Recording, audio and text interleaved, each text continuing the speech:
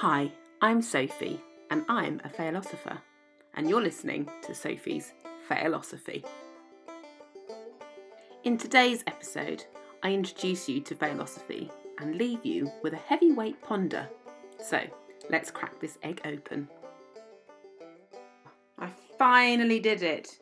I finally pressed the red button to be with you today to talk about me and my Failosophy methods. What is Failosophy? Well, ultimately, it's about giving power back to you. We now live in a state of constant information. Every day we get a barrage of how to be, how to look, how to do things. Now, I don't know about you, but I'm pretty bored of it all. And that's saying something because I was in the manipulation business.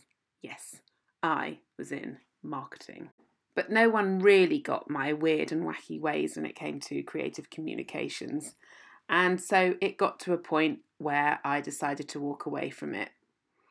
I'd just had my second child, B, and I needed something else in my life because 2 babies ain't enough.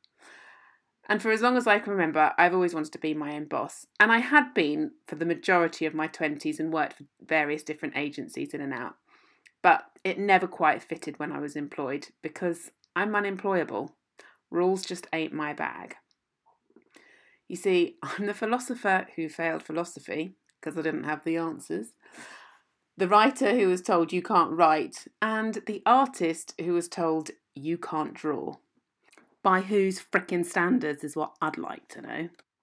I then went on in my early 20s to do an art degree and came out with a first. Not bad for a failure. But I don't believe that letters and numbers, or whatever it is that grades you these days, define who you are as an awesome human being. My life has been certainly one full of failures. All have gifted me with some pretty wise shit. I have a business that fills me up. It funds the dream lifestyle for my kids at Summerhill and gives me space to be creative, dance around the kitchen, and listen to my fave philosophers and artists. Don't worry, I don't have it all sussed. I ain't that much of an arse. I am still learning, exploring, and developing, and hopefully always will be.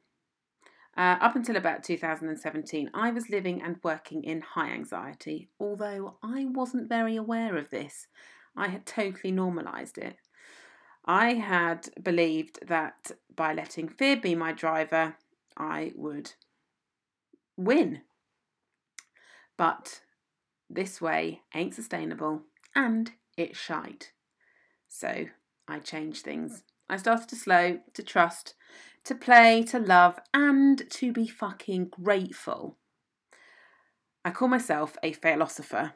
And Failosophy is a coaching method that I've developed from my many experiences in life and by listening, meeting, and researching other spectacular fuck-ups.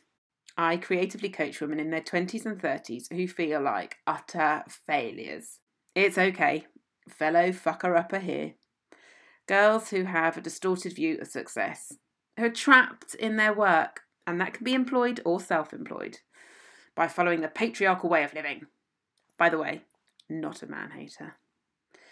Lost creatives who have been sucked into the backup plan that was someone else's idea.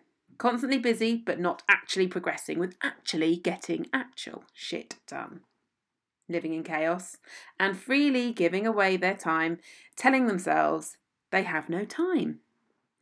The education system totally screwed you over, wasting your precious energy on the wrong shit, leaving you magical beings feeling like total and utter fuck-ups. And it feels like friends and every other social media motherfucker seems to be nailing it every fucking day. I believe in slowing the fuck down and reconnecting you with your creativity. And if someone had said that to me a few years ago, I would have laughed in their face so hard. But not for long because I had to get on with things. Let's take a mofo min here to have a ponder. Who were you before all the people around you projected their ideas onto who they think you should be? Deep shit, huh? How do I know all of this? Because I lived it. That's all for today, folks. In the next Sophie's Philosophy, I get to chat with B. Marshall, who whipped up quite the storm when she rocked up with bare feet on This Morning with Eamon and Ruth. Oh, and she says yes to her children where possible. Fancy that. Trusting your children. My kind of mother. Until then, question everything. Over and out.